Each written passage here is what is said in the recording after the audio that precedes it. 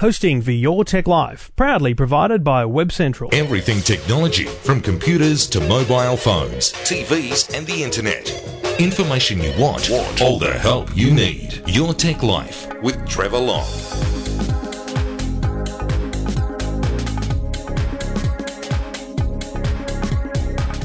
Thank you for listening. Thank you for downloading. This is episode 263.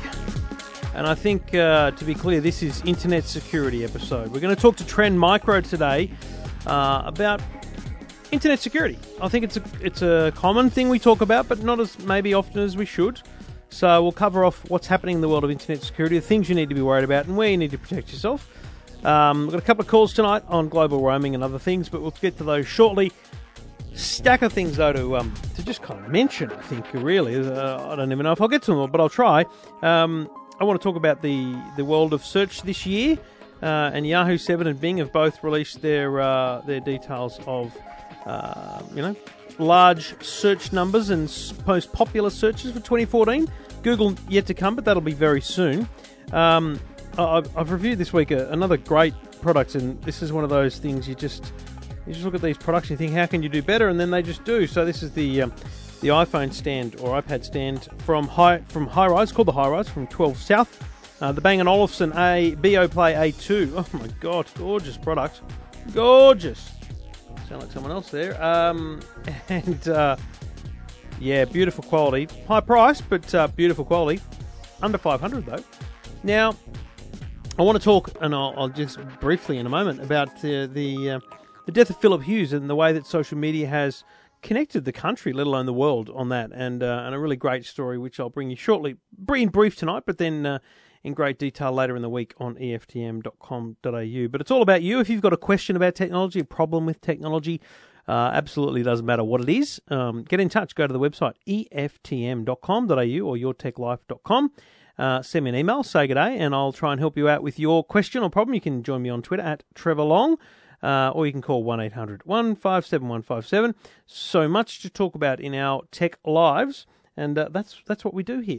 And we do it all thanks to the good people at Garmin Satellite Navigation and GPS Technologies, supporting Your Tech Life, and we appreciate their support. We'll tell you about their products shortly here on Your Tech Life.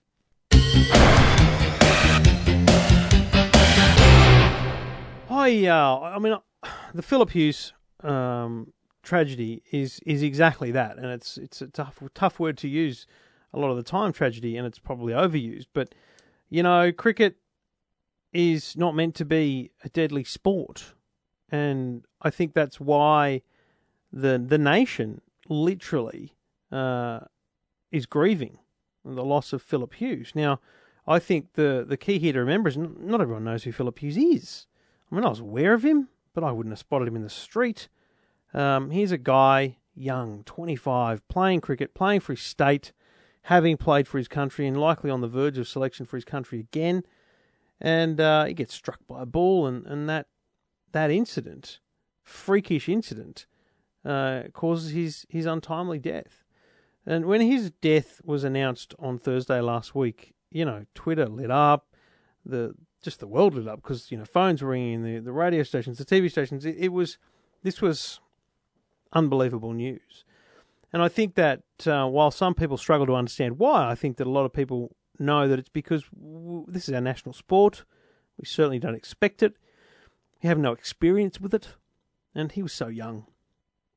And what was, to me, unbelievable about this week was the gesture of a man named Paul Taylor in Sydney's north. Now, I should disclose I know Paul broadly, 6 degrees of separation or a few less.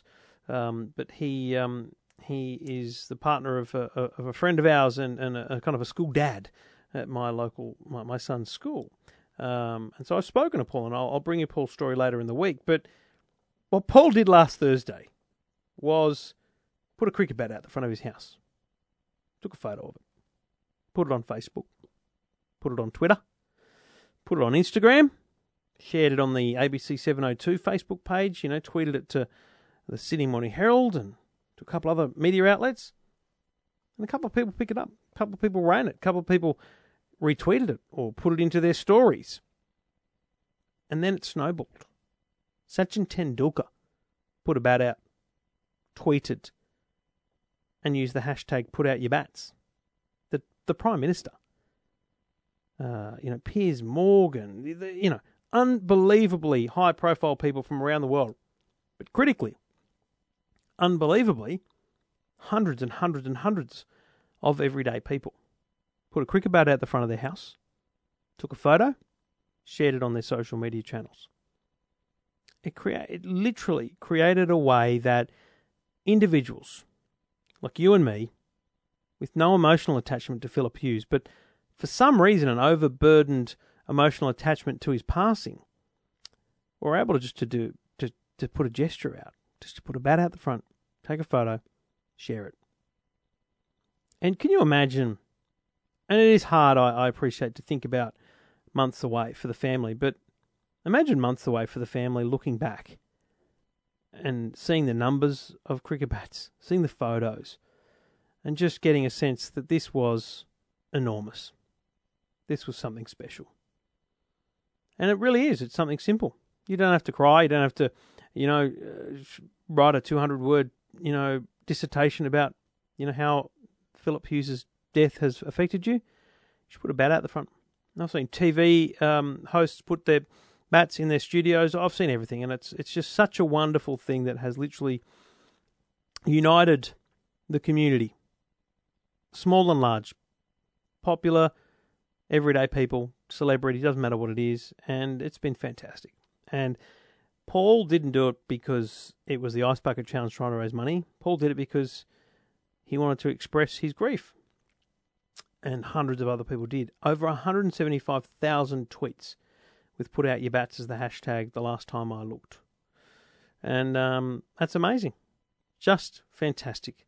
And something that no marketing organisation could ever replicate. Because you try and manufacture this, it just doesn't work. People are too smart.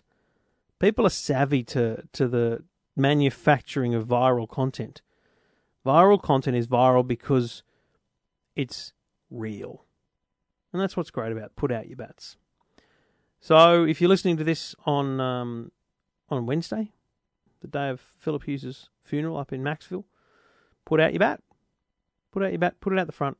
Put it at the front door, put it at the mailbox. And express your feelings. It's a great way to do it. And share a photo online. Put out your bats. One word, put out your bats as the hashtag on Twitter. Remember, Twitter's public, so it can be shared, it can be seen, it can be experienced. Facebook's a very private place, and people will rarely see more than just their own friends. So it's a good reason to try and share it that way as well. Great initiative that wasn't planned, it wasn't workshopped. It was just one man with a great idea, and hundreds of thousands of other people agree. Well done, Paul. Great stuff.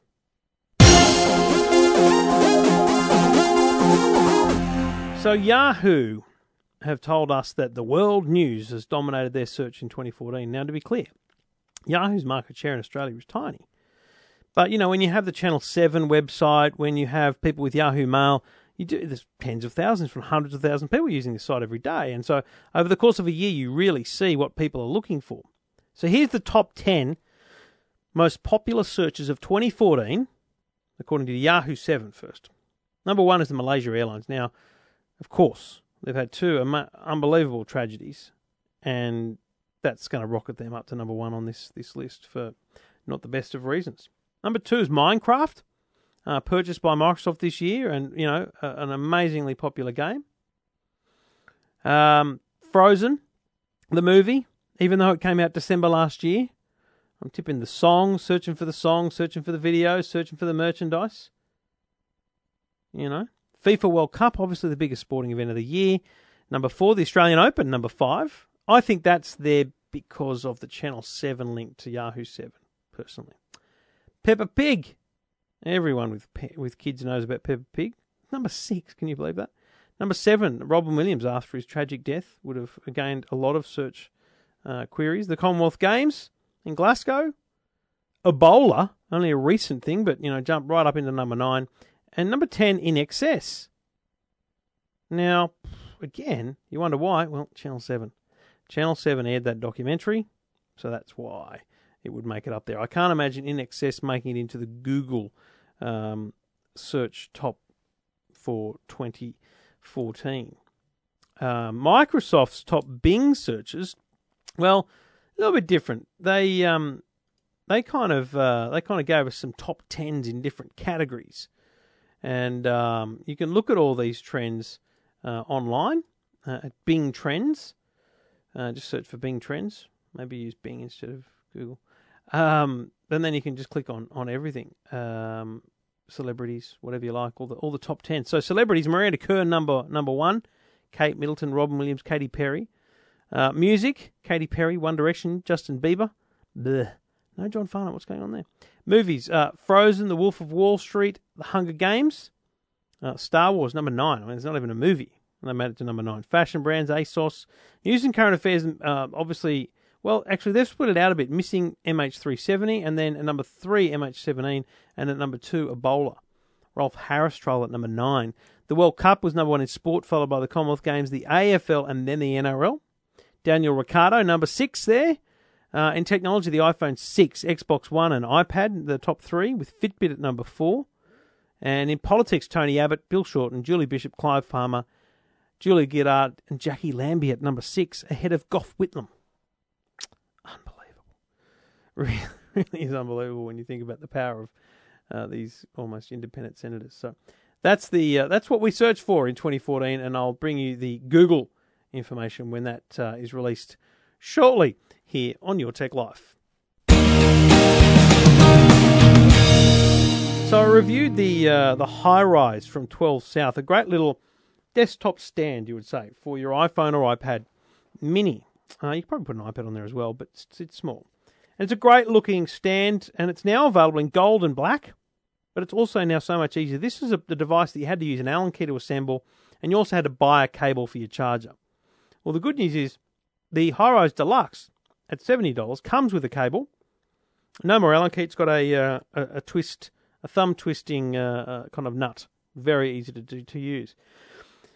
And I mention this only because it is so cool. It's so simple. It's such a simple product. And this is one of those things that I think you just got to have on your desk at work, because we whinge about battery life. I mean, just put a stand on your desk. Stop your complaining. The HiRise Deluxe from 12th South. Check it out at eftm.com.au.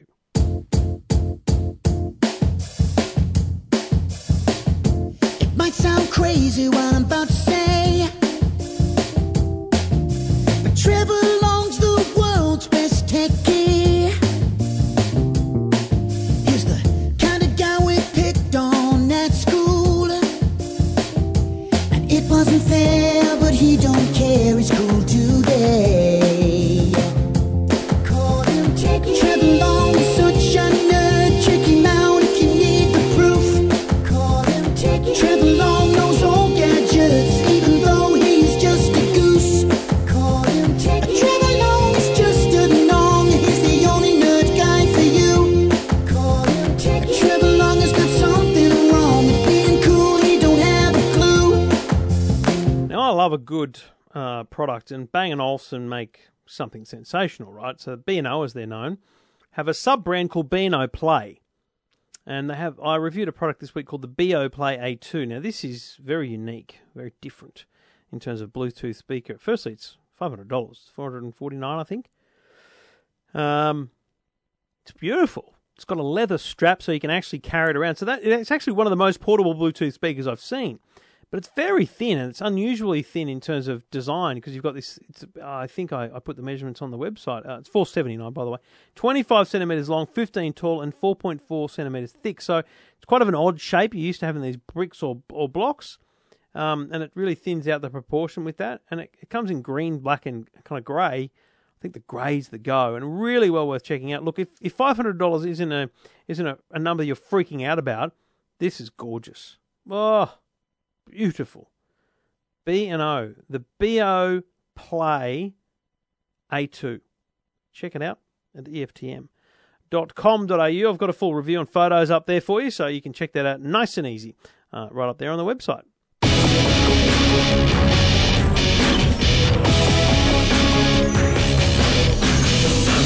And with Christmas almost upon us, I think a fitness band is a great gift. And you should consider the fitness band that moves at the pace of your life. The VivoFit from Garmin, it's about $129. This is the device that learns your activity level and assigns you a personalised daily goal. You already know the active steps you take. Now you can improve your overall wellness today, tomorrow, and well into your future. And while it seems simple to get out of that chair and move often and more, making it sticks another thing. So that's where the VivoFit can turn good intentions into lifelong habits. It's the only fitness band that greets you with a personalised daily goal, tracks your progress, and reminds you when it's time to move. And the battery life, well over a year. You're not going to find that much else. All right? Unbelievable battery life. So personal daily goals is the key. Can pair with a heart rate monitor for when you have fitness activities, and of course displays your steps, calorie distance, and monitors your sleep. The Garmin VivoFit. Check it out at garmin.com.au.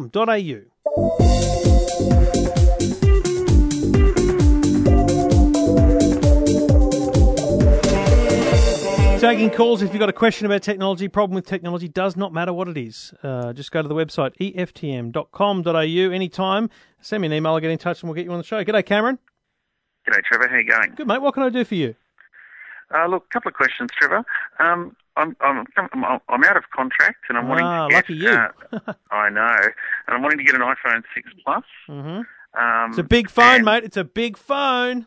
It's a big whopper. Mate, I've been using it for the last few days because my iPhone 6 was a bit buggy and I thought maybe they should have a look at it, so I sent it back and I tried some Androids and stuff for a bit, but I love my iPhone, so I've been using the 6. Yeah. Man, it's a big phone. Big phone. What do you think? Too big?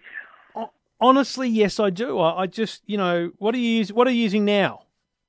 I'm using a 5, so wow, it's a big jump. It's a huge jump. Do you know what? I'll tell you, I love the phone. It's fantastic in every way, except the size. So for me, what I struggle with is the fact that I need to fumble around with it to find it. Like you can't just hold it and use your thumb over the edge. You've pretty much got to use 2 hands to do a lot of things, whether you're holding it in one hand using a finger or, grasping your finger across the front. It's just a bit awkward in normal usage. If you adapt to that, you'll be fine. Are you going to buy it outright? No. I'm going to get it on contract, I think. I've thought about the outright, but I was a bit unsure if I bought it outright. Because the reason I want the 6, it's not the size, it's the battery life. Yes, you definitely get a better battery life, that's for sure. Oh, much better. And to be honest, with my 5, it basically runs out at the end of a day. I'm down to about 10%. So what sort of work do you do? Do you have a desk at work, or are you a bit mobile? I do have a desk at work, but I'm also fairly mobile. I use GPS apps and things like that, and I find that they're just a serious battery drainer. Yeah, and look, they are. So, I did this. I copped a lot of, shall we say, feedback for a battery test we did on a current affair last week, and it showed very clearly that the iPhones didn't have the best batteries, but what we didn't get time to point out there, but I did on the website, is they also have the smallest batteries, so you get what you pay for. But what I do, I've never had a problem with my iPhone except for when I'm out and about, and since I've started having, good, strong external battery packs with me and around me when I'm travelling, I've never had a problem because I have a charger in the car, I have a great desk stand at work, and then, I've got it by the bedside at home. So you kind of just charge it when you're not using it. And if you get a really good desk stand, like the high-rise that I've reviewed a couple of times on EFTM, it's a really great thing just to literally sit it on your desk and there it's charging when you're sitting there. Anyway, I get the desire. Well, I might have a look. I might think about the 6 or 6 Plus a little bit more then. Think about a 6. Think about a 6. Think about paying, instead of paying the extra for the Plus, think about getting a really nice desk stand like the high-rise, and then think about getting yourself something for, your backpack or whatever you kind of carry around with you when you're mobile that is just an extra battery pack. And it's just for those moments when you're really struggling, you go, oh, no worries, I can get it charged. Boom. Good idea, Trevor. In terms of roaming, one of the reasons why I was thinking of going on a contract is I do from time to time travel overseas, normally for short periods, a week here, a couple of weeks there. Yep. But the thing is, hotel Wi-Fi can often be pretty scratchy, and I want to be able to call the kid, like Skype the kids or call my wife, things like that. And I heard about Vodafone's $5 a day, and that sounded fantastic. But I just didn't know if that was the best roaming deal still. Without question. And, people, I've literally had people email me saying, what are you, Vodafone on paying you or something? Listen, I pay for my mobile phone with Vodafone, my bill. I'm not on a contract. I'm on just one of their SIM-only plans, so you don't have to be on a contract.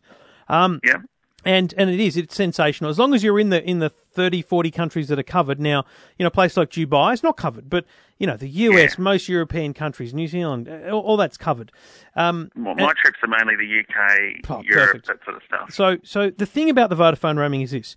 You've got your either your SIM-only plan or you're on a contract. You've got your, let's say, $65 a month, $70 a month plan. That might be a nice plan for you. Then that's what I'm looking at, the $70 one. You go, here's my real-time situation when I go, in 4 weeks I'm going to the US for the Consumer Electronics Show. I will land at the airport. In the plane, I will turn the phone on. I will not have disabled roaming. I'll just turn the phone on. It takes a little bit extra time to connect to a network, as it always does when you're roaming. Finds a local network. You get a text message saying, welcome, but don't forget you're roaming. And because I'm on the $5 a day thing, I can start texting, I can start calling, I can start Twittering, I can start Facebooking all the way through the airport, all the way in the car on the way to the hotel. I can just use my phone as normal. So I've got, I think, about 4 or 5 gigabytes of data every month. I can use that. I can use all of that in America as long as I don't go over my total monthly amount. It's just my normal usage. Plus, I can ring American numbers for free, local calls. I can ring back to home for free. So basically, Australia and America become your home. And you can ring your wife, no problems. You can ring the kids, no problems. You can Skype the kids using data, no problems. It's sensational.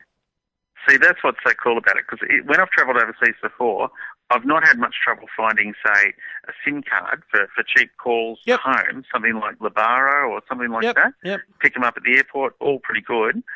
But the problem is, if you want to use data, forget it, because the data rates are just ridiculous. Yes, and they are. You don't want to be swapping, a SIM out of your phone and a SIM out of your iPad and a SIM out of here and there just to do what you normally do. You just want to be able to do it. Do you know what I mean? Absolutely, 100%, mate. And that's the best way to go. Look, Optus have reasonable roaming as well. I just don't find it as simple to explain to people as the Vodafone one. It's more like about $10 a day.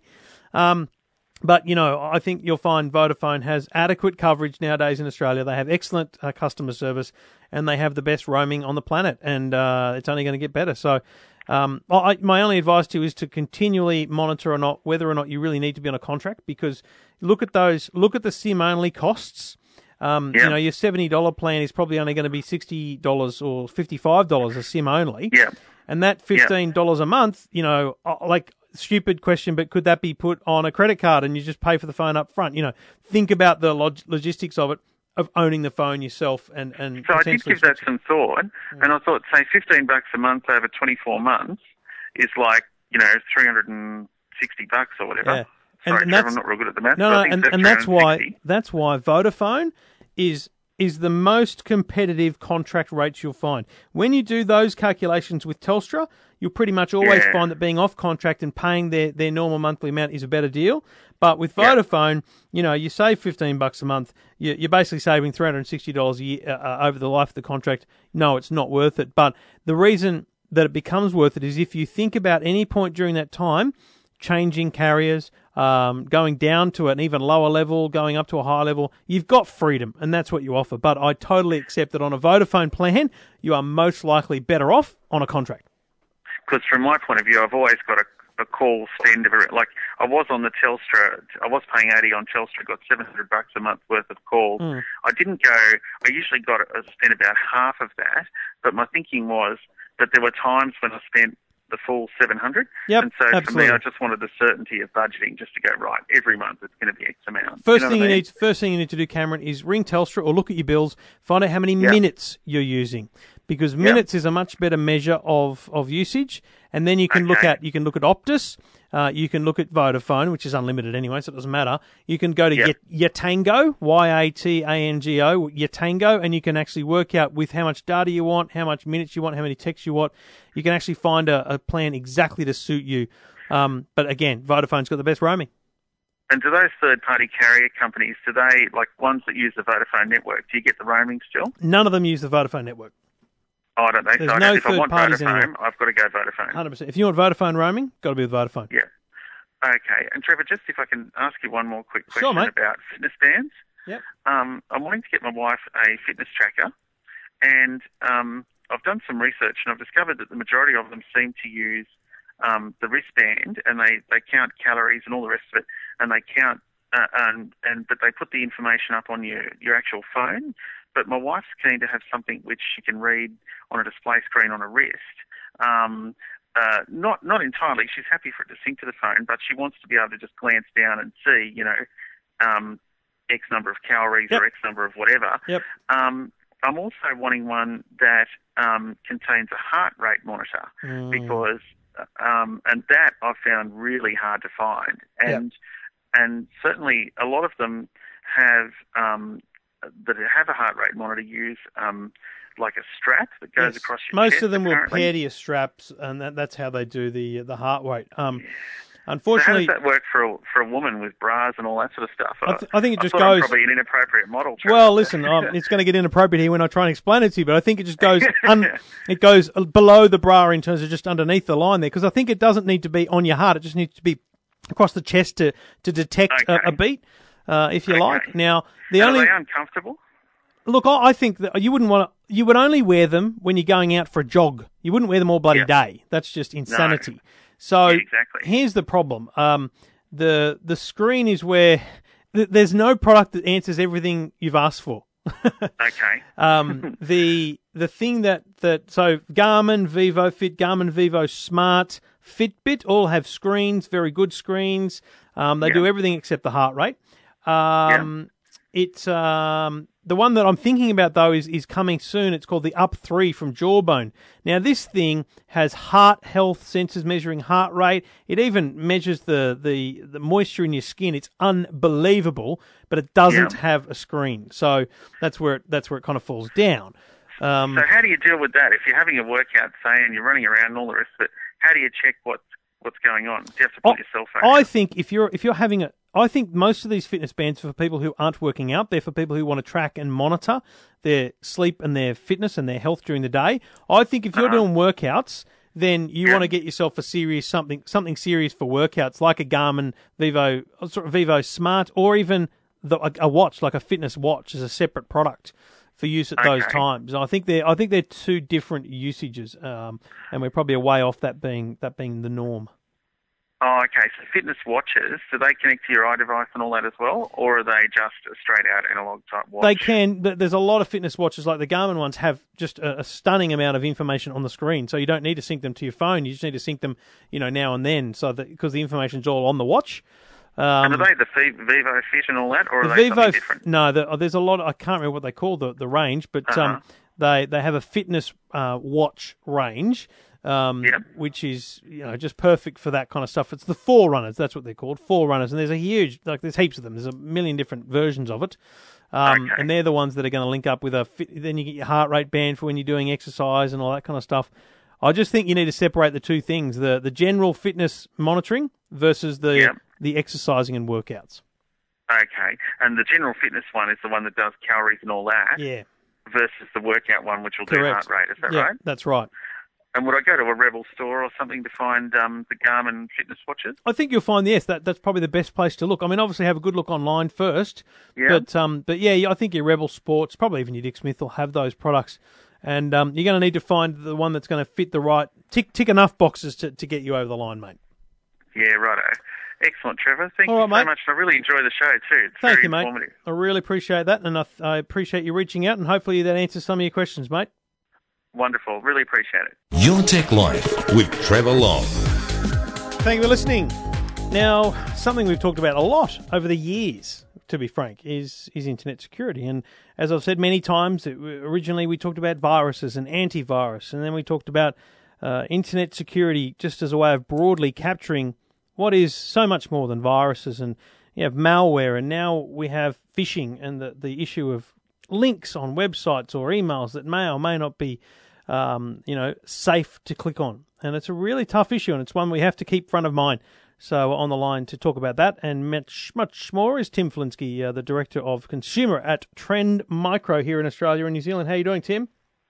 I'm wonderful. How are you, Trevor? Yeah, really good. I mean, it is one of those things that we need to just keep talking about, because otherwise people probably lull themselves into a false sense of security. But you've got a third quarter security roundup out at the moment, and, you know, there's some pretty scary things in there. The main one being people in Australia are clicking on malicious links more than ever, and frankly, more than most places in the world.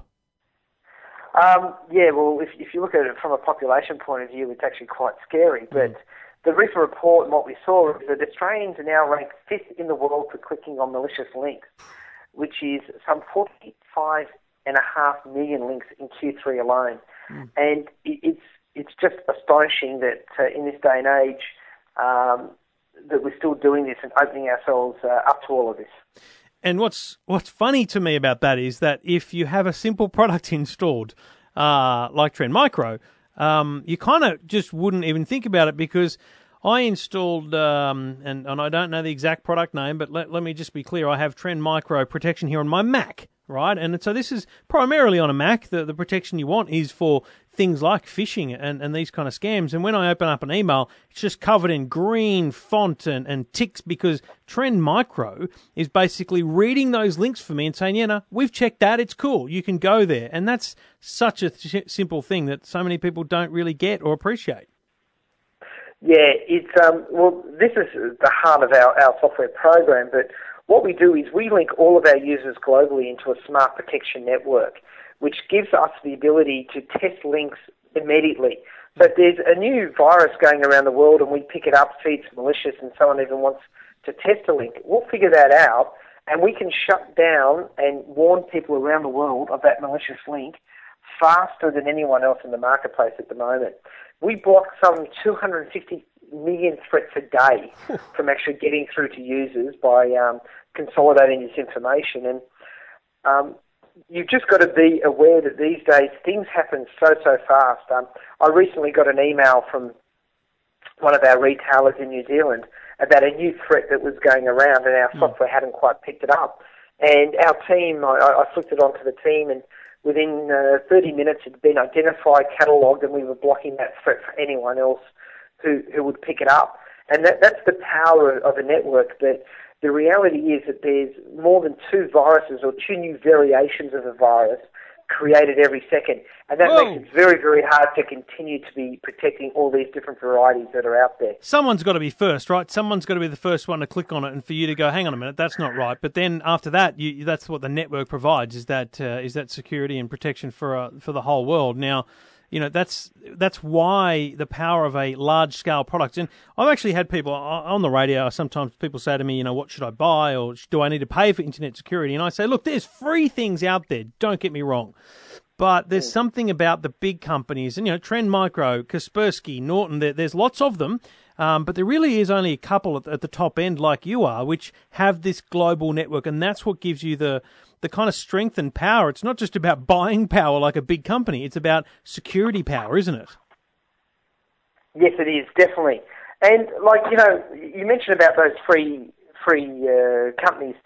All of those, when you actually download their free product, they're trying to upgrade you to a paid product throughout the process. So they're not giving you full protection. And this comes back to the point where those guys, what they give you for free is something called antivirus. So that works on your PC, resident there, and it's there to sort of track down any viruses coming on. But what we're finding is, because people have some form of antivirus, whether it be free or not, is that the majority of what you've got to do these days is look for a product that goes above and beyond. Because the way that the cyber criminals are attacking now is not through the viruses. So they're now pushing out malicious links where a free product won't go and pick that up. And so therefore, what you've got to do, and we're seeing more and more things. So we've gone from the attacks being a lot about your Nigerian prince in Africa, although those still are around and people still try and pick those up, to, you know, we looked at last quarter alone, there's 137,000 different varieties of online banking malware where people are out there trying to get you to give away their information, which is just an incredible point of view. And this is all being driven by the fact that people now bank online. So this is no longer a virus that you download, you click, and it affects your PC. This is just an email coming through, and they think that you need to click and verify a link or check on a payment or whatever. And as soon as you click on that, bang, you've been caught out. And you mentioned before our product highlights in green all the products. For a product like that, we would actually, if a user wants to double check whether that address agrees, you can actually right-click it and actually ask Trend Micro to check it prior to you going to that website. And we'll say, well, hang on, this is potentially a malicious website because we see some code there that isn't quite what you're looking at. But, and then likewise, all the banks tell you we don't send emails like that, so you've got to be careful. But, the site, every time you create a roadblock for cyber criminals, they find a new way to move around, which is unfortunately a way that we've got to consider and always be changing and be vigilant with what we do. And is it safe to say that people that are running, especially small business, need to be ever alert, if not more alert than the home user, because cyber criminals have kind of gone, well, we'll keep cracking away at the home user, but gee whiz, there's some valuable data stored in some of these businesses, and we're looking at ransomware happening now. We've got point of sale systems being attacked. It is so much more than just the home computer these days, and I guess it's a really important message that people with businesses, small or large, need to be absolutely certain that they're offering themselves, let alone their customers, a level of protection that they can be sure of. Look, that is very true. One of our security predictions for 2015 is that we're seeing, and this has already started now in 2014, that there will be bolder hacking attempts aimed at what we term the honeypots, the bigger areas. So they're not after you and me, they're after businesses. Because in businesses, they think they can extract money. Businesses have to now provide more data. So you've seen, and we've seen across this year, hacks of eBay as an example, the Apple iCloud hack and all the other kind of bits and pieces. However, one thing that we've noted of most interest is with the number of small businesses that there are in Australia, Australia is probably one of the leaders in attacks on small businesses out there. And they're very, very targeted attacks. And what we're finding this year, as a different variety as well, is when they attack and actually get a virus onto your computer system, they don't ask everyone for $100,000. They actually research your business and actually ask you for an amount of money that they believe that you can pay back. Oh, so it's not random. So, they're pretty targeted in those senses. Yes, and this is what we term, it's almost becoming organised crime now. Yeah. They know exactly what they're doing. So it's not a check on Joe's Pizzeria. They know Joe's Pizzeria. They look it up. They're very, very careful. They check his IP address from his website, and then they go about setting up a hack operation on him, knowing that if they hack him and get in there, they can probably extract $15,000 in ransom for him to release his records back to him. So from a small business point of view, we're quite strong and trying to get out there and talk to all of these people to say that nowadays don't just think it's the big guys like eBay, etc. It's everyone that they're after. And in Australia, with the amount of small businesses we have, they really have to be careful. So back to the consumer level, you still offer, Trend Micro offer, and this is, and I'm not going directly at Trend Micro here, this is very similar for a lot of the companies, but with your product range, you do have a antivirus kind of plus product, then you have an internet security product, then there's a few higher levels than that. Would you say that the internet security is almost the minimum level to be considering these days because of the simple stuff there, like even family protection, let alone privacy protection that is included with internet security in these days? Yeah, we from a Trend Micro point of view, decided to make a statement in Australia and New Zealand about a year ago now, and we removed from sale in all of our retailers the Antivirus Plus product. Right. Because, like you've just mentioned, we believe that internet security is a minimum level that people need. And it's important that, whilst we have an antivirus product and, we renew people and allow them to buy online if they really like it, it's not going to actually protect you in the world, what we're seeing. And as we look forward at our predictions for 2015, where it's going to be even more mobile-based, internet security in itself is becoming a product that is going to give you protection on your PC and on your Mac and on your notebook, but it's not going to actually be able to handle you on your mobile devices, which is what our maximum security product does. It will also cover your Android tablet, your iOS environment. And when we start looking at those platforms, some of the numbers we're starting to see are very, very scary. When we go back to the start of that platform, 6 out of 10 apps were pretty safe, and 4 out of 10 had some sort of malicious behaviour with them. What we're seeing getting added to the app stores right now is in the order, it's actually flipped around where 6 to 7 out of 10 apps that are being loaded up into app stores have actually got some level of malicious nature with them, whether they be a data stealer or they're privacy hacking and sending your information off. It's not very, very good. And, I sort of sat back and said, well, how's that happening? And it's the reality that people like the ANZ Bank, Commonwealth Bank, Westpac, they've all released their apps. They're not putting new apps out anymore. So when you look at the new apps that are coming into the stores now, more and more of them, and this is where the cyber criminals are hacking and trying to actually get in there to steal your data. We're doing more and more things in the mobile world. We do our banking online. Now with the new Apple system, and Google's had it for a while, people now are going to have their credit cards included in their phones. It's a new world for these guys, and they're trying desperately to figure out where it has. We've talked computers, we've talked mobile phones. There's another problem with the internet, which is a great thing about the internet because it's creating a huge connected world, but it's creating other devices that had not even been thought of until a couple of years ago, and that's the Internet of Things. I've got light globes, I've got door locks, I've got everything running on the Internet of Things. Where does that leave us in the next few years? Because that's got to be a future risk for us. And yes, I think it is, but I think that word that you use, future, is probably where it's at. So, in the world today, we talk about data, and the Internet of Things and everything is going to have such massive amounts of data out there. And the real question is, what are they going to do with it? So if a cyber criminal can hack into your fridge, what does that do for him? If he can hack into your Fitbit, what information they're going to get. So what we talk about at the moment with the Internet of Everything, the Internet of Things, is that you do want to have a secure home environment. So I think it's important to make sure that you run a security protocol on your router, which is where a lot of people are hacking into our lives, and make sure. And if you secure your router, then webcams inside of your house and all the rest of it are going to be a little bit secure. But the main thing is that we're yet to see a killer application out there that actually does anything. We're seeing some people play with them, but I don't think a big area. The only part about the Internet of Everything that I would like to warn people about is that with a lot of these devices, you need to open up an account, whether it be with your Fitbit, with your electronic scales or whatever. You need to have a username and password. And this is where the one thing that we would like to warn people about is to make sure that you use different passwords for different accounts. Because what may happen is that if they manage to hit into a Fitbit or someone like that and still passwords, and you use the same password for your banking or you use your same password for your Gmail account, they're going to get access to everything.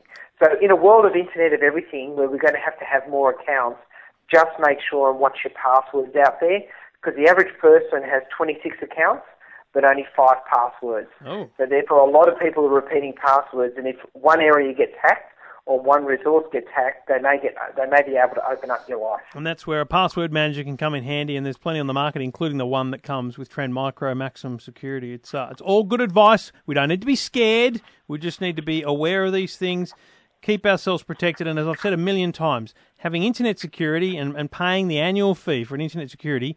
We don't blink at car insurance. We don't blink at home insurance. I just don't understand why people blink when it comes to the, $60, $70, $100 that might be up for the internet security. But that's another problem for another day. Tim, thanks for the chat, mate. Thanks, Trevor. Thank you for listening. You can tweet me a question at Trevor Long, or you can get in touch on the website, eftm.com.au, or yourtechlife.com, goes to pretty much the same place. Anytime you've got a question, problem, just want to have a chat about anything technology, get in touch, say g'day. G'day, Veronica. Hi, Trevor. I've got a problem. Oh, no. What's the problem? Yeah. Well, those Brisbane storms the other day? Well, when I logged in, when I was at work at the time, being hailed on big time, but when I got home and logged into my computer and went into Google Chrome, my browser, it's Japanese. It's I haven't been going to use it ever since. I thought maybe I've got a virus, but it's just even when I go into YouTube now, all the ads are in Japanese. So everything you do on the internet is Japanese. Well, no, actually, it says google.co.jp is offered in English. Yeah, so that is There's Japanese on all the other writing though. What browser are you using? Google Chrome. You're not in front of the computer right now, are you? Yep, right in front of the computer now. Do me this. Go to a website, open up Google Chrome, and go to a website called www.whatismyip. WHATISMY. What? So all one word. What? WHAT. Yes. Is IS my MY IP. The letter I, the letter P. .com. Is my IP. Dot. Oh, it just comes up as a. .com, and then hit enter. .com, yes. Enter. Now, you get like a blue page. The top left is whatismyip.com, the IP address experts. And it says your IP. Now, don't read it out, but it'll be a set of numbers. Underneath that, there's an ad, and then it says proxy, city, state, country. What does it say? Brisbane. And country, Queensland. AU. Exactly, yeah, AU. Oh. Telstra. So what this is, as a bit of backgrounder and a little learner for people, so your IP address is the phone number for your computer. Essentially, it's the number that only your computer has, or really, to be clear, only your house has. So I've got about 30 devices connected to my network here, and they've all got the same IP address as far as the outside world is concerned. Okay. And that's how websites see you and identify you. And that's also how websites determine where you are. So mine says Sydney, New South Wales, Australia. And I was hoping, frankly, that yours would say, Tokyo, Japan for some crazy reason. And that's why it's happening to you. Now, do you have a Google account, like a Google email address? Yes. So it sounds to me like your Google preferences have been changed. Now, I need to think about where they are. Is that a virus? Is someone logged into my... No, I think it's either been a incorrect click, or Google's made a little error of themselves, just and simply pressed the wrong thing. You just need to open up your preferences. The problem is, I'm not sure where that is. I remember looking for it. So it's google.com/preferences. But when I go there, hang on. So yes, this might work. I found the preferences page before. It didn't really have anything about location that made sense to me. So go to google.com.au/preferences. Now I'm looking at that while you do, and this is interesting. There's an extra button here that I didn't see before, but it comes up with search results, languages, and location.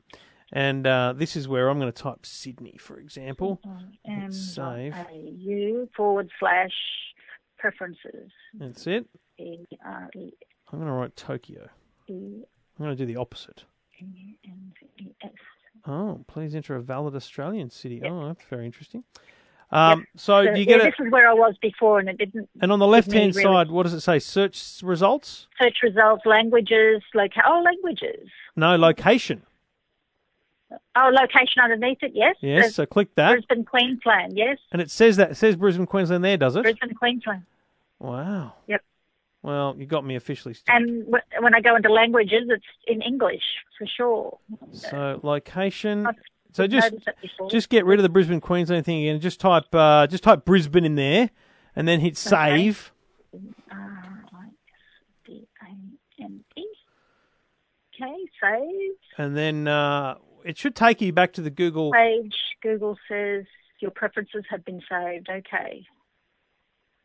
Can you now? What happens if you just go google.com? Okay. Suspense is killing me. No, it's come up with, as soon as I press my little Chrome token, it comes up with google.co.jp. Okay, hang on. What little Chrome token are you pressing? Well, the little Chrome thingy. The little... the icon? Thing that's like the app. It's the red, the yellow, the green, and the blue dot in the middle. Okay, what happens if you now just go to google.com.au? Like opening it on Internet Explorer. No, Google. Just in Google Chrome. just in Google Chrome. Yep, and then up the top, besides... Well, I usually open my Google Chrome by pressing that little dot. That's fine. In the bottom. So press that little... Where's this little dot located? Somewhere in your Windows computer, Yeah, it's just on my bar down the bottom. Okay, so click that. The taskbar or whatever it's called. Click that, and then instead of... And don't worry about what appears, but up in the address bar, type google.com.au. You with me? Mm-hmm. It helps when you read it out so we know you're doing it. Doing it. Yep, where google.com.au's come up with, I just select google.com.au and it's come up with Google Australia, no problem. So... With the .com.au in the address bar, so that looks all normal. That's how I'd like it to look. Right, so now, up the top, just above where you typed that, you've got your tab, that says Google, right? Yep. Drag that tab with your mouse. Oh, hang on, it doesn't work. Yeah. No, it must be a different browser. Hang on. I've got Windows 7. You got Windows 7 and you're using Google Chrome, yeah? Google Chrome home page setting. Because I think that Google Japan is simply set as your default homepage. Settings on startup. But how did that happen? Well, let's not worry about that now. Let's just fix it, on startup. So, on the right-hand side of the Google Chrome browser, there's three little bars, horizontal bars that people call the hamburger. Click on that and then click Settings. Settings, yep. Okay, that's right down. Yep, settings now, above Google. It says sign in and then on startup. Does it? See that there? Sign in, yes. Next one underneath that is on startup. On startup, open the new tab page, open specific page, or Click on open a specific page.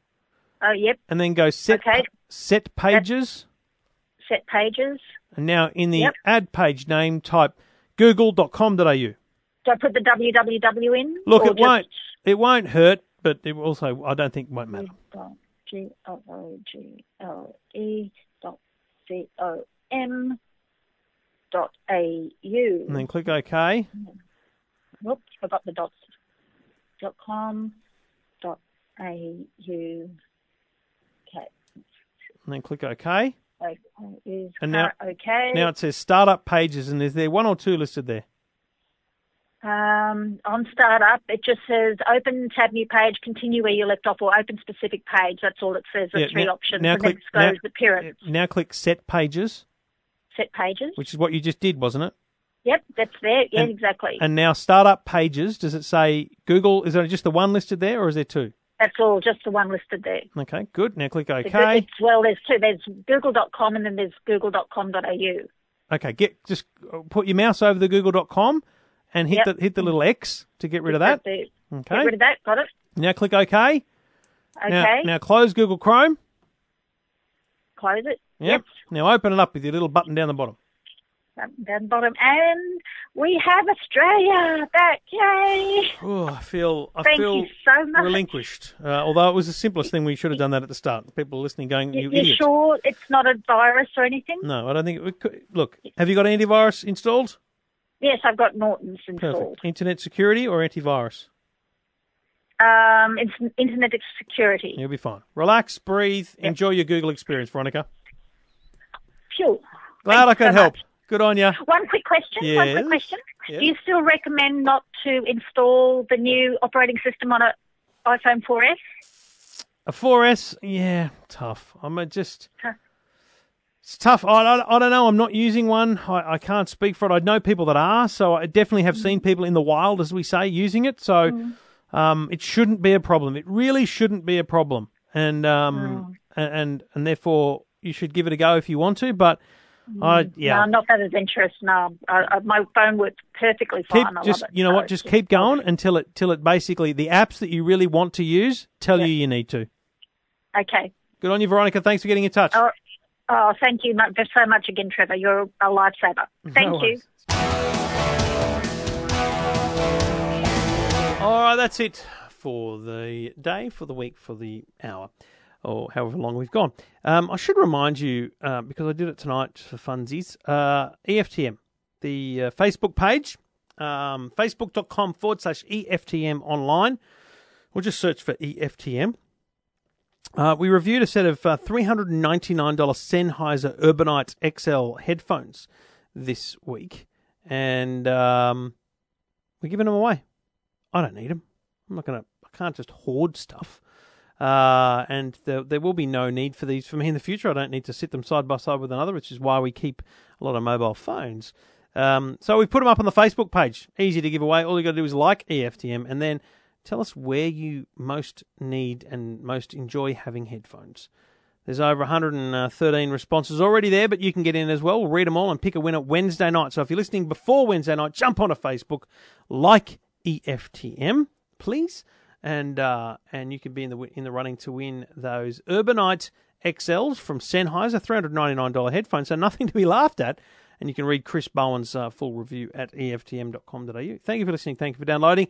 Back again next week. We are only a few weeks away from Christmas. We are only 4 weeks away from the trip to Las Vegas for the CES Consumer Electronics Show. I will bring you all of that.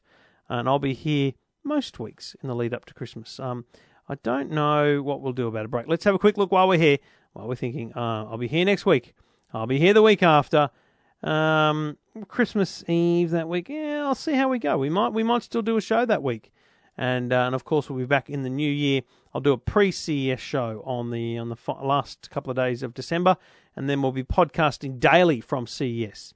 Thank you for listening. Thank you for downloading. This is Your Tech Life, and I appreciate your support, your downloads, and I love it when you reach out and say g'day. Jump on Twitter and say g'day at Trevor Long. Talk to you next week. Talking technology without the jargon. Your Tech Life with Trevor Long.